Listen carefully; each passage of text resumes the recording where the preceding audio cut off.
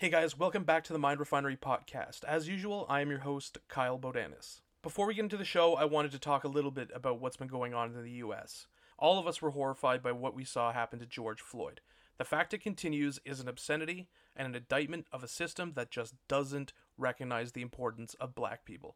We think it's important as Canadians we take time to reflect on ourselves, though. There is a troubling misconception that we do not have systemic racism in our country. This was reflected in Ontario Premier Doug Ford's statements on Monday.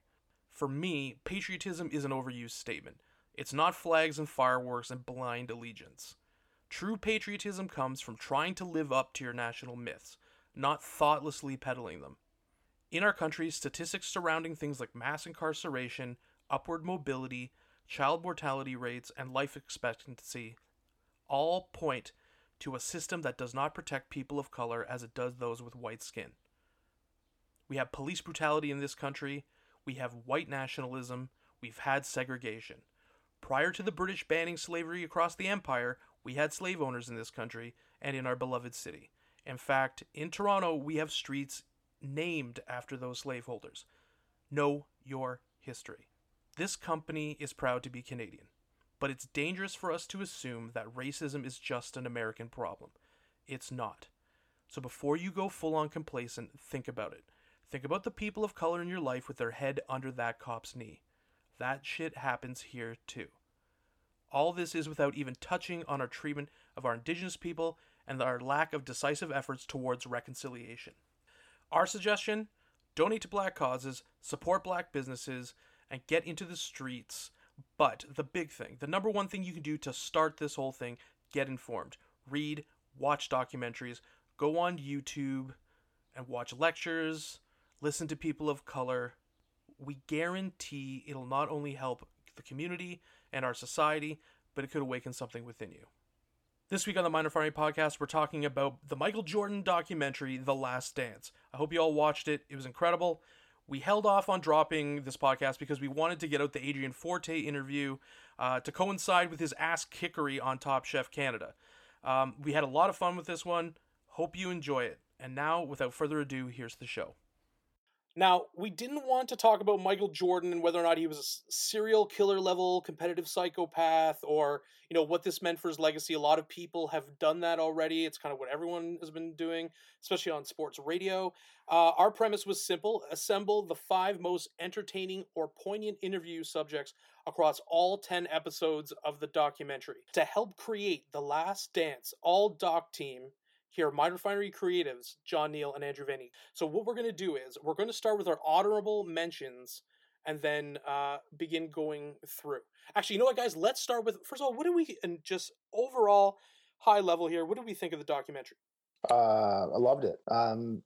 Super entertaining documentary. It was a real page turner of a documentary. Yeah, fully agreed. It's just the most entertaining thing I've seen in a lot. And I think, especially now that it sat in for a few weeks or had the chance to sink in, the access. It's so rare that a documentary gets to have a character make a statement and then immediately get 5 perspectives of 5 other people involved. And so the fact that absolutely everybody was in this documentary just really brought it to another level. And kind of what John said about the page turner, I thought the pacing is just incredible. Yeah. Really great watch. I absolutely loved it. For me, a lot of nostalgia. I mean, I was kind of watching it like, some of the, some of our friends who had already watched Game of Thrones, read the books for Game of Thrones and how they were like anticipating what people were going to, how they were going to react to things, because, there's a lot of source material for this. The Jordan Rules is a big one too. Is a big one. I thought it was fantastic. It was a great hang. That was the big thing. It's like, I genuinely was looking forward to every week's episode, and that's for me the hallmark of a good show, where I need to watch it right away. Like, we don't get too many things like that anymore. We're in this binge watch. There's not a lot of event, either television or streaming or whatever, right? That's why it was kind of cool about Game of Thrones before, is that you had that event television, and now it's like... Well, I mean, 90 Day Fiancé's thing did go last night, and I'm pretty sure it came close to breaking the internet. Yeah, I mean... Not that I personally am into that, but some of these events still happen. I feel like shows like 90 Day Fiance are going to give me 90 Day weed and alcohol addiction, which is more like 90-day program. 90 Day program. So, okay, guys, let's we like the documentary. That's good. Let's get into our honorable mentions when we were going through this. Now, one that came up, it was very close, was the heart-wrenching story of Steve Kerr. So, in my opinion, this was kind of like one of the emotional touchstones of the whole series. Steve Kerr's well beloved and so well spoken. Generally seems like a cool guy. And then you know, if you weren't in the know, then a lot of people didn't know about this whole his dad like dying in a bombing in Beirut. And I thought that he was really good. The parts where he's talking about getting in a fight with Jordan are fucking hilarious as well. What do you guys think about Kerr? Steve, what I liked about Steve Kerr was just the documentary in general did a really good job of exploring the backstories of all these poignant side characters. So Steve Kerr was just interesting to me because I didn't really know much about him outside of him from his coaching career with the Golden State Warriors. I wasn't as familiar with his tenure with the Bulls. And yeah, I knew nothing about his story. So it was cool just to kind of see sort of his perspective on everything, being, I guess, more of a grunt player, not really the superstar, just part of the supporting cast. I don't know. I just really thought his story was super interesting because I didn't really know much about it. And just the way, I guess, he told it and his whole experience with the Bulls was just really cool. So John and I had Steve Kerr on our lists. Vanny, what kept Steve Kerr off of your list?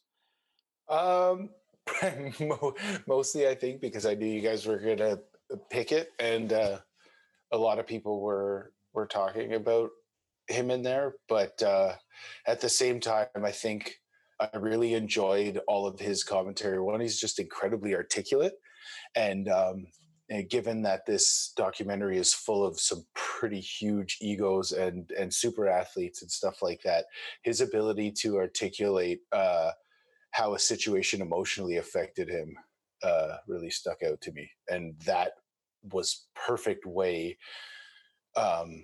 like everything, this documentary is of course centered around Jordan, even though it's the last dance of the Bulls. It was very much like that it was still all around Jordan. And so Kerr's explanation of those experiences really helped paint a more I think a more gray picture, like in terms of just not black and white. Like it was very hate sometimes, love sometimes, outrageous sometimes. And this guy had to stand up to Jordan too. I mean, that's kind of like that is how he got his respect. Michael Jordan's he's like an alpha predator. So he comes up to you and, he fucks with you. And if you don't stand up to him, it's like he knows you're weak. And it's the same thing with Bill Cartwright. Bill Cartwright really was the only one who stood up to him too. I thought in terms of Bill Cartwright, they underplayed his story because his whole thing was he was actually the leader of that Bulls team, the first 3 title teams before he went to play baseball.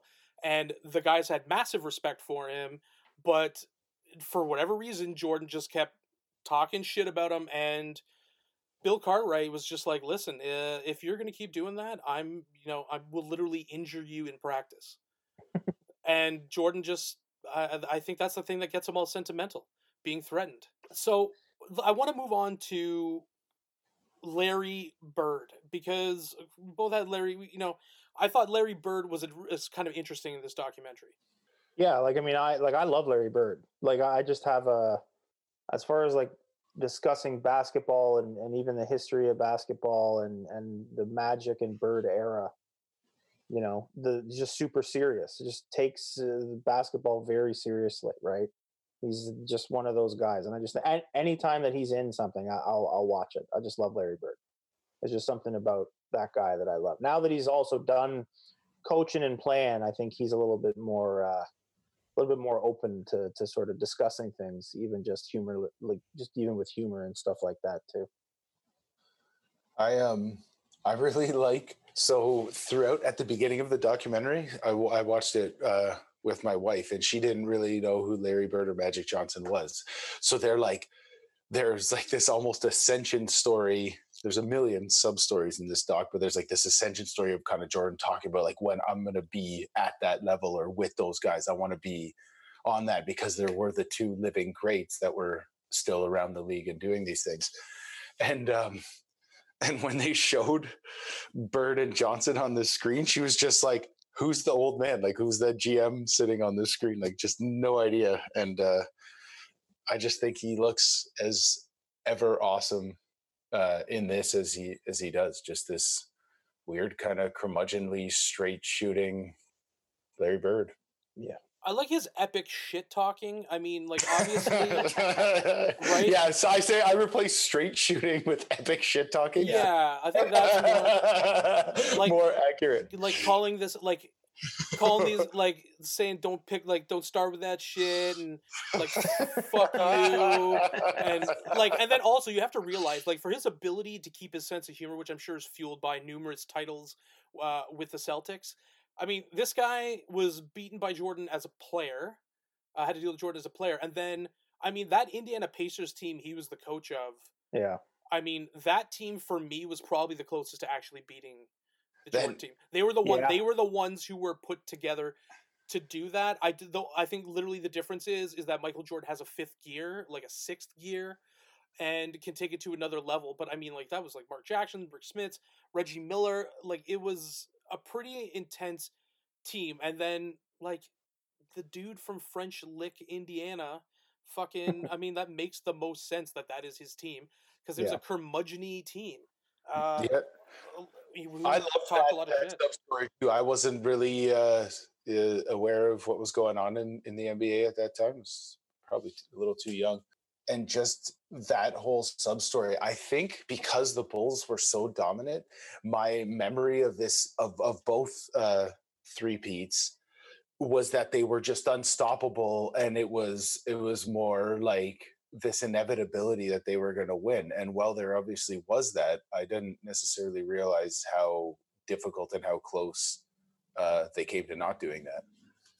I think that's one of the things that was really good that they put together about putting together this documentary, is that there's obviously a recency bias with certain things, especially in terms of, like, you know, how your interpretation of, like, professional basketball in the NBA is, because it's often seen through the lens of LeBron James or Kobe Bryant, because that's when people, I mean, realistically, Kobe Bryant enters the league in the late 90s, and LeBron, drafted in 2003.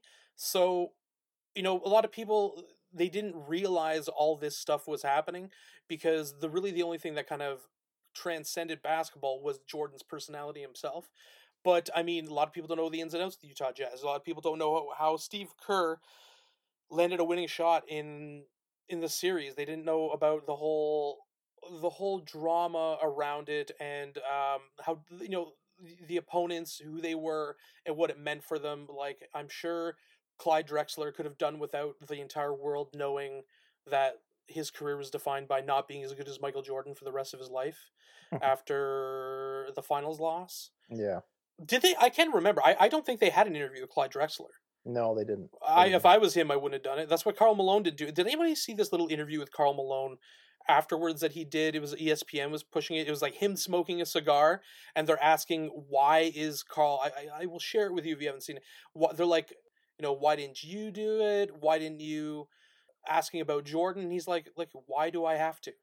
Yeah, he's he doesn't. Like, exactly. He's like, why do I... why is that something I need to do? They beat us, and that's it. And, like, what else is there to say about it? As we move down this list of honorable mentions, we have... And I'm really surprised that none of us really put this on our primary list. I mean, did I put it on my primary list? Isaiah Thomas. Isaiah Thomas was obviously the largest lightning rod of controversy, criticism in this, especially since, again, it's this idea where there's a whole generation of kids don't know. I mean, there's a whole generation of kids who don't understand that Isaiah Thomas was likely one of the best point guards. Sorry, not likely, is the one top three of all time point guard. I mean, I think you're looking at Magic Johnson and then him.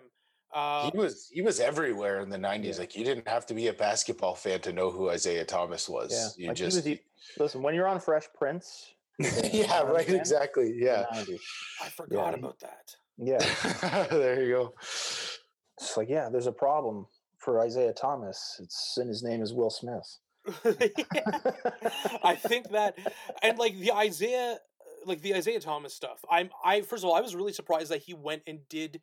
I mean, it's points to him for actually coming out and doing that interview, because that's super uncomfortable. And like, this was an opportunity to play on one of the best teams ever assembled, and he got supposedly shut out because of relationship issues. I mean, Mm-hmm. do you think that's a legitimate reason to keep someone off a team? No. So you think he got screwed? Yeah. I mean, well,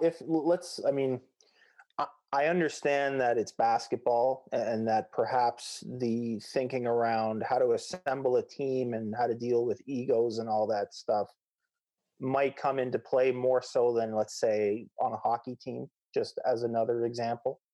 On paper, it certainly seems that way, though.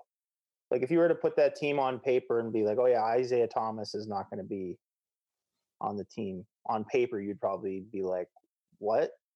Really? Why? Yeah, and just from a skill standpoint, like just from a playing standpoint alone, I think you'd be like, what?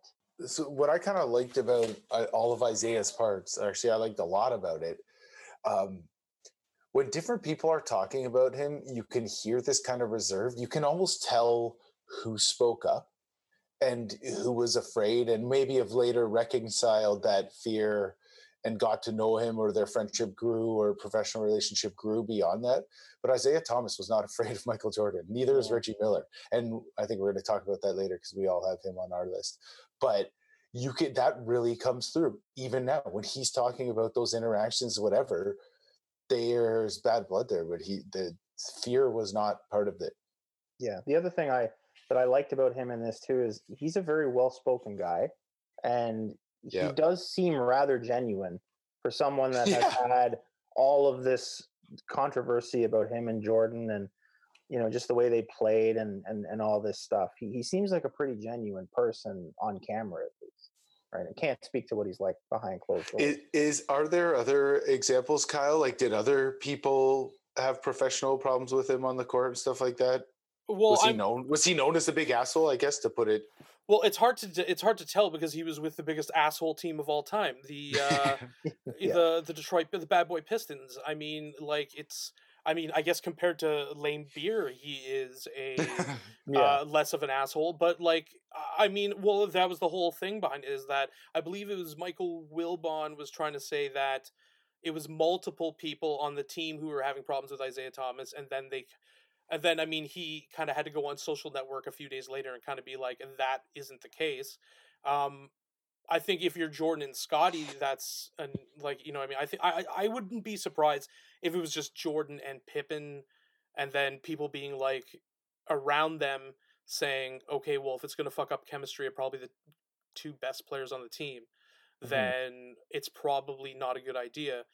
I wouldn't want to piss off Michael Jordan, but at the end of the day, that team, I guess there's arguments about who would come off. For me, the only one is Mullen, who could really come off, but then people make the argument, well, you need shooting and all that kind of stuff. I'm like, yeah, that's pretty tough.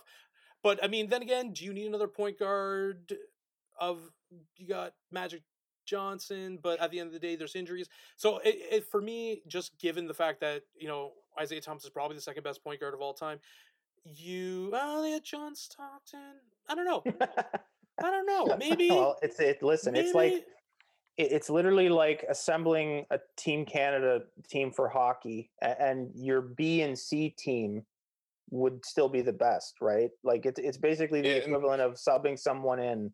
Well, you would have had, at that point, you would have had the three best point guards of all time. Exactly. So it's like, you can debate it all you want. I don't think necessarily his involvement with the team would have made them necessarily any better or any worse. Do they need to be better? Well, exactly. Right? Yeah. How good do they need to be? Yeah, I know. How do you not think your team has enough? Do you not think you're bringing enough firepower to the Olympics right now? Mm-hmm. You have like 3 of the top 5 players of all time on on the team. It's honestly pretty reminiscent of America's approach to war with a smaller Yeah, it's like, oh, we're invading Grenada. Can someone fuel those Tomahawk cruise missiles? Yeah. We better bring 2-3 aircraft carriers. Yeah. Invading Grenada is like invading my neighborhood. It's like, it's just, you know what I mean? Like, it's just not, like, calm down, America. Okay, Yeah. one important guy, Gus. Gus, this story I thought was crazy. And this is kind of the counterbalance to a lot of people who are like, Jordan's an asshole, where I think he's an asshole when it comes to basketball. Sure. Right? Like, and winning and all that stuff. Exactly. But if you were just shooting the shit with him, he's probably cool. Oh, I'm sure he's a great ball breaker. Yeah, but this is really like fun to have a conversation with. But the Gus story, first of all, I had no clue about that, and just really great, like really, really, really nice. And I loved it. Yeah, for those that don't remember who Gus is, it's the head of his security detail. Yes, thank you for providing that. Gus. Yeah, no, that part was just super genuine. I just love how he developed a close relationship with his head of security. That's such a Michael Jordan thing to do. You know what else is a Michael Jordan thing to do? Just that, like, it was all dedicated to winning and to basketball, but like the resourcefulness, his dad would serve this purpose in his life, and he was not done playing basketball, so he like needed to seek out other you know what I mean, have that social or that familial comfort or whatever in his life in order to keep doing these amazing things. So then he finds this old dude and confides in him. And I think we all need that. And that's, again, one of these things that really shows that regardless of how superhuman he was, this is still just Gus is part of a 9-minute stretch in the entire documentary where Jordan seems human. And what I like is they shape peaks and valleys using that. Yeah, and I say, like, the humanizing is important. I'm glad that they dropped those in, but I'm glad it didn't get too like saccharine with it. You know what I mean? Because you don't want to try to canonize this guy. I'm really glad that it wasn't like that. I'm glad that they really went at the things that were in the press, but then they created that contrast by showing him with kids. You know what I mean? Showing him with fans, never kind of saying no. You know what I mean? Except when it was that 2-week period after he testified in the court trial, then he was like, okay, he stepped away from the media for a few weeks. And it really provides that contrast of a guy who you think and then there's these little moments and his relationships with people, and you start realizing, okay, this is a guy who misses his dad and needed someone to fill that role, as you were saying. So I thought it was good. I thought it was a really cool, emotional touchstone of the thing. Another side note. Yeah. Jordan kind of created that. Like, do you notice that how he never said no?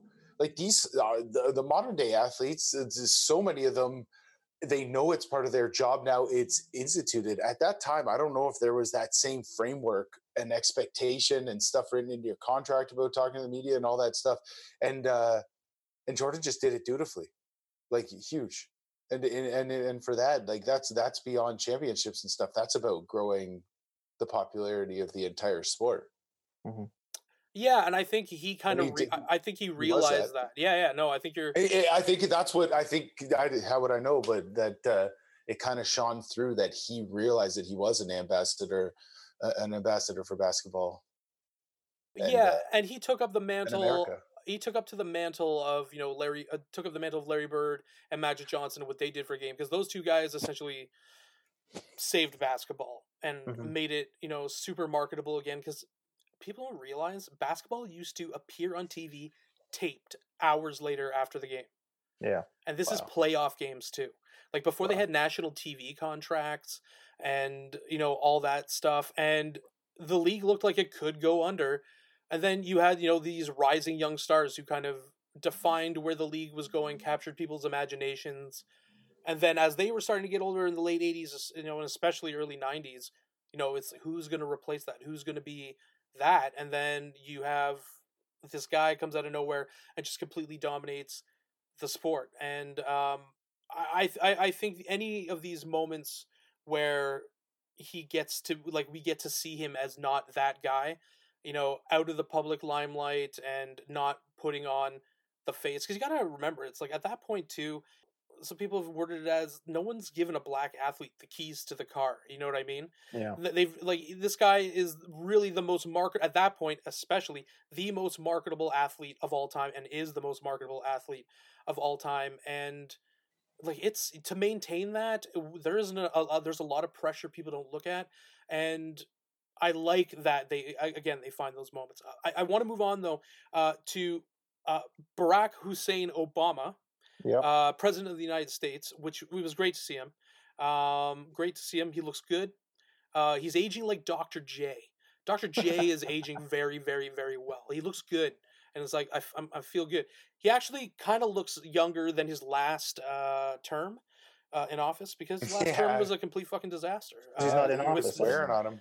Yeah, no, the guy aged like 8. This guy came in smooth, and I'm like, come out rugged. Yeah, come out rugged. Now he looks all healthy again for sure. I love Barack's part so much, albeit short. He does what only he can. Like in terms of like people just speaking and providing thought on, and I'm excited that now that he's not the president, he gets to honestly speak on a lot more issues. This guy is the Michael Jordan of just like this calm, collected, confident, even-keeled point. Like just anyway. And so the fact that they were able to get him and ask him and place where he was in this documentary, whoever thought to do that, like I don't even know how would they even have thought. Like, let's see what Barack thinks about this and where he was at and how he felt about that lack of voting and stuff. And then of course, his comment was not condemning. It wasn't whatever. It was just honest and kind of, yeah. I think the one thing that his presence in the documentary did really well was, if you went into this not really knowing anything about how big of a deal any of this was in sports, his just appearance in the documentary gave it that weight, I think. Yes. That you have a former president, the former president, talking about just how big of a deal all this was, and also just the fact that he's from Chicago too, which also helps. Yeah, that's probably what he thought of it. He's a huge Chicago guy, of course. That's how the connection, that's the connection I really like that they made. This idea of him as an activist in Chicago, seeing the rise of the Bulls, and then how did that affect on his younger social conscience? And I mean, yeah, he doesn't go in on him. He just talks about maybe that he was disappointed, but he also again alludes to this idea that he was really the first black athlete to be treated at like that at that level, and a lot of people don't understand maybe what that entails and what that what is the politics of that, so to speak. Yeah. That part is one thing about the history of this that does kind of rub me the wrong way, is that it was almost like Jordan superseded, not by any of his own doing, superseded like being a black man in America. And he was like this other entity, this superhuman. And again, not by his doing in any way, not by how he acted or anything, but I feel like then he became, like this more like godlike figure, as opposed to an even greater cultural force as the one of the first black men to get the keys to the city, like to actually have this celebrity that and financial power. The key is the financial power. Yeah, of course, right. The he could do what he wanted, and he could. Again, Barack talking about that and the race relations and everything like that at the time was really powerful. Okay, the security guard, John Michael Wozniak, great hair, fantastic. He looks fantastic. I thought he played right wing for the Chicago Blackhawks. This guy was Steve Larmer's trainer. He looks this is another one of those humanizing scenes too, that it's like simultaneous competitiveness, but also like he's just hanging out with these guys. These guys are his friends. There is a desire to hang out with normal people if he can. Yeah, and even still, he still has to gamble. Oh yeah, he's got to gamble. Even if it's for quarters, but he's still got to do it. No, I love that. That's one of my favorite scenes in the whole thing. Is when he's just. What is that game called, by the way? I don't even know what it's called. The game that they were playing. I don't know. It's I was just trying to watch. quarters. I was trying to watch. Is it just called Quarters? Is it just I called? believe Quarters? so. Okay. I think so. I was trying to watch old episodes of Boardwalk Empire to see all the old timey all the old timey gambling games they were doing. Yeah. Something I didn't. So it's Quarters. Do we understand the premise of this game? Is it who gets it closer to the wall? Yeah, I I believe think so. it's like a really basic. You have to. It has to hit the. I think it has to hit the wall without, or it's closest to the wall without hitting it, or closest to the wall after hitting it. One of the I two. think it's closest to the wall before hitting it. That would make the most sense. Yeah. Closest to the wall before hitting. If anybody on social media would like to reach out and tell us the Please, exact yeah. rules of Quarters, I would absolutely appreciate that because I have no idea how they were doing. It's just one of it seems to be one of those complete degenerate games, which I appreciate as an individual who comes from a long line of people who play degenerate games and enjoys them. But again, a human thing, something where it's showing him not as Michael Jordan, but at the same time being But Michael he Jordan. very quickly the look on his face when he beats him, and then he does the shrug, and then the look on Jordan's face as he walks out, it becomes very, very Jordan. Like that loss to him could have been a Game 7, may well have been. Well, if the guy was a triple team, he'd just shoot out of him. But unfortunately, it's just Quarters, and all of your wholly given skills are no match for his pure quarter essence. One other thing I wanted to kind of talk about before we get into the meat of our list. John Stockton, for even agreeing to do an interview on this show. Like, he didn't have to do that because I wouldn't do it, because his career and Karl Malone's career are almost entirely now seen through the lens of didn't win a championship, failed to beat Michael Jordan. The fact that he was able to actually come out and do it, that's good. I didn't think Karl Malone was going to do it.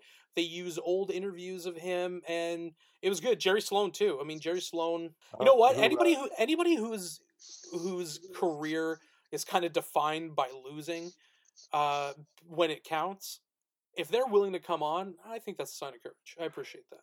Yeah, and I think that it's a sign also, courage and love for the game, and that they saw it as the cultural importance, yes. Right, and you can look back and be like, oh, those are the Jordan years. That's all that was happening. But there wasn't. There were all these other teams. There were all these other really, really good players. It wasn't a time where there was just one person completely head and shoulders. There's just like a great competitive league with a lot of things happening, and then one person that was just that much better. Yeah, the drop-off from Jordan is intense. Yeah. I kind of liken it to the to like the Muhammad Ali era, where he had all these other superstar boxers that he had to go up and face, like Chuvalo and Foreman and Joe Frazier and Larry Holmes. And it's kind of like that, where it's like Jordan had to get by all of these unbelievable teams, like guys like Reggie Miller, Stockton, and Malone, and Isaiah Thomas, and all of these guys. It's kind of like that. The rivalry is unheralded now. Like, I think the league is probably the best it's ever been from a talent standpoint, just in terms of who's coming up, the amount of players. I mean, super teams are being built. But back then, those were legitimate. I mean, even if you talk to someone, like, see an interview with, like, Kevin Garnett. Yeah. Like, he's a holdover from that era, and they have hate for these other players. Like, these were rivalries, and these guys were slugging it out in, at that time, a very, very physical game. So they that is an underappreciated part about basketball, I think, that nobody ever talks about. It's a game where you have to be maximally physical, but not really show it. Overzealous. Right? It just can't be. It's very blended into the movements. But what you don't realize, and they did a good job to let everybody know, is that it's brutal down there, and especially in the late 80s, early 90s, all through the 90s. Really, it's just war zone. Well, you'd have to play Charles Barkley under the bucket. Like, have fun with that. Yeah, Hakeem Olajuwon, like out of control. Anyways, I want to move on, guys. I want to move on to the list now. We went through the honorable mentions. We're going to move on to the list. The first person I have on our list, the first member of the Last Dance All Documentary team, Phil Jackson. Mm-hmm. Phil Jackson was, in my opinion, easily one of the best characters in this whole thing. First of all, he's an alien. Like, when you listen to him, when you listen to him talk, I mean, And perhaps that's just my, over saturated with productivity Western ideals, and he's bringing that hard Eastern, Eastern spiritualism, which I appreciate. Like the Rodman conversation, where he's talking about relating to him as a guy who left the reservation with the natives. I'm like, that is very true, but it's hilarious at the same time. I love it.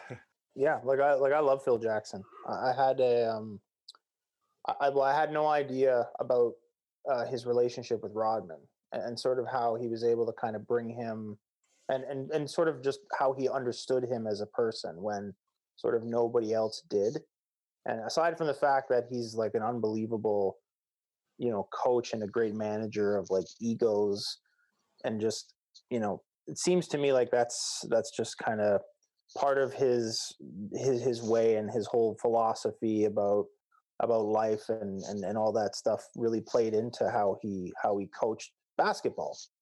And I just really, really thought that all of his stuff was really cool, just to kind of, and also see all those candid moments with him that they were able to get. Oh yeah, with the documentary crew again, with the access, like just hey guys, in 2020, it turns out in '98 they filmed every minute of every player and coach's time.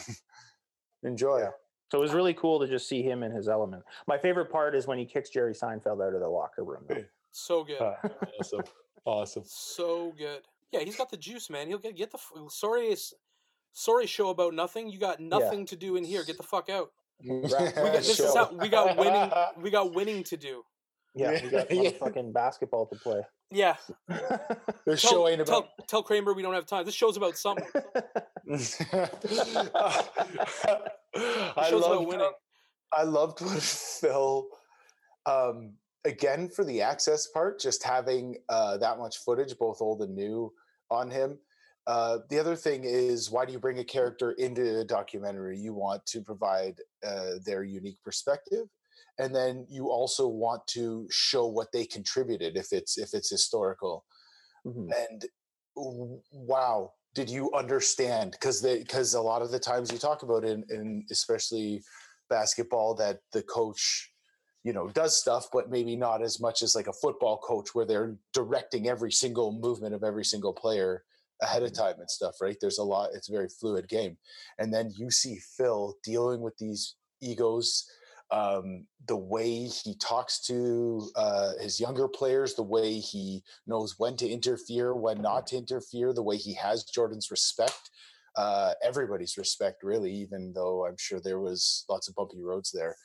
And without the respect, he couldn't have done it. Like to have Michael Jordan say, "I'm not going to do it without you."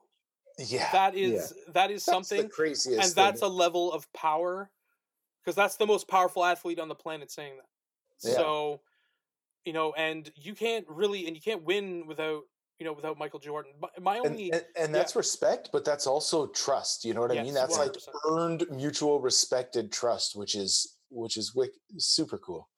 Yeah. And correct me if I'm wrong, though. He's the whole reason for this Last Dance, right? He's the reason that Jordan didn't come back, or that the team kind of folded. Like, maybe not the reason, but the initial kind of. Well, I think it's actually kind of a fair assessment. Point, right? It's kind of a starting point. Yeah, no. I think it's a fair assessment, because Jerry Krause was kind of just like, wanted to start over and was like, hey, you were not going to renew your contract after this season. Yeah. And then Jordan and Scottie Pippen were like, fuck that. And then everyone else ends up jumping ship after that. I mean, like, the aforementioned Steve Kerr left. I mean, he's lucky he ended up winning a title in San Antonio, thus winning more. And, Phil Jackson, I don't think they had any reason to do that. I think that it's silly. And obviously there was personal problems. I think that is very evident. I've rarely seen in sports such an openly antagonistic relationship with a general manager. Yeah. What do you mean between a coach and a GM? But sorry, my apologies. Between a coach and even a team and a GM. But and I don't think you will again. And Krause, I think, was given a pretty fair shot in this documentary, considering the animosity that was present. Yeah. And a lot of chance for him to speak, which he loved to do. So there's a ton of clips in his own words. But I do feel a little bit of a soft spot. I don't know if Jerry Krause had a blueprint. Everybody else has him as a blueprint. Every GM in every sport since then knows not to announce be super tight-lipped. Don't talk to the media about any of your plans. Don't ever talk about next season. All of these things, right? And I think after seeing this, I think he's the grandfather. He was the don't do what Donnie don't does. I also think Phil Jackson in this, he's probably maybe, other than his relationship with Krause, which other than them saying that they had kind of a falling out, they didn't really go into too much detail about how it went sour. Maybe because Krause was shopping around for other coaches, and he didn't invite him to the wedding and all that kind of stuff. So, but like Phil Jackson's really the only one that doesn't really have any sort of double-sided personality flaws or qualities in the documentary. Like he's just pretty good throughout the whole thing, whereas like Pippen and the one game where he chose not to go back out there. Yeah. Right. Like things like that. Everybody seems to have had almost everybody in this thing has had a pretty epic public, because of their position, ego blip, like some sort of incident related to their inability to cope with their emotions and the pressures and all that stuff. Yeah. And then Phil kind of didn't really. And this is why he's an alien. This is why he's an alien. You don't see like everyone has like a moment where you're like, I punched my teammate, or I decided not to go on the floor because the play wasn't going to go through me, and all this kind of stuff. And he doesn't really have those moments. I think his whole thing. Okay, I can agree with like with Eastern, Eastern philosophy and like Native American spiritualism when it's co-opted and bullshit. You know what I mean? Mm-hmm. Because I think it's disrespectful.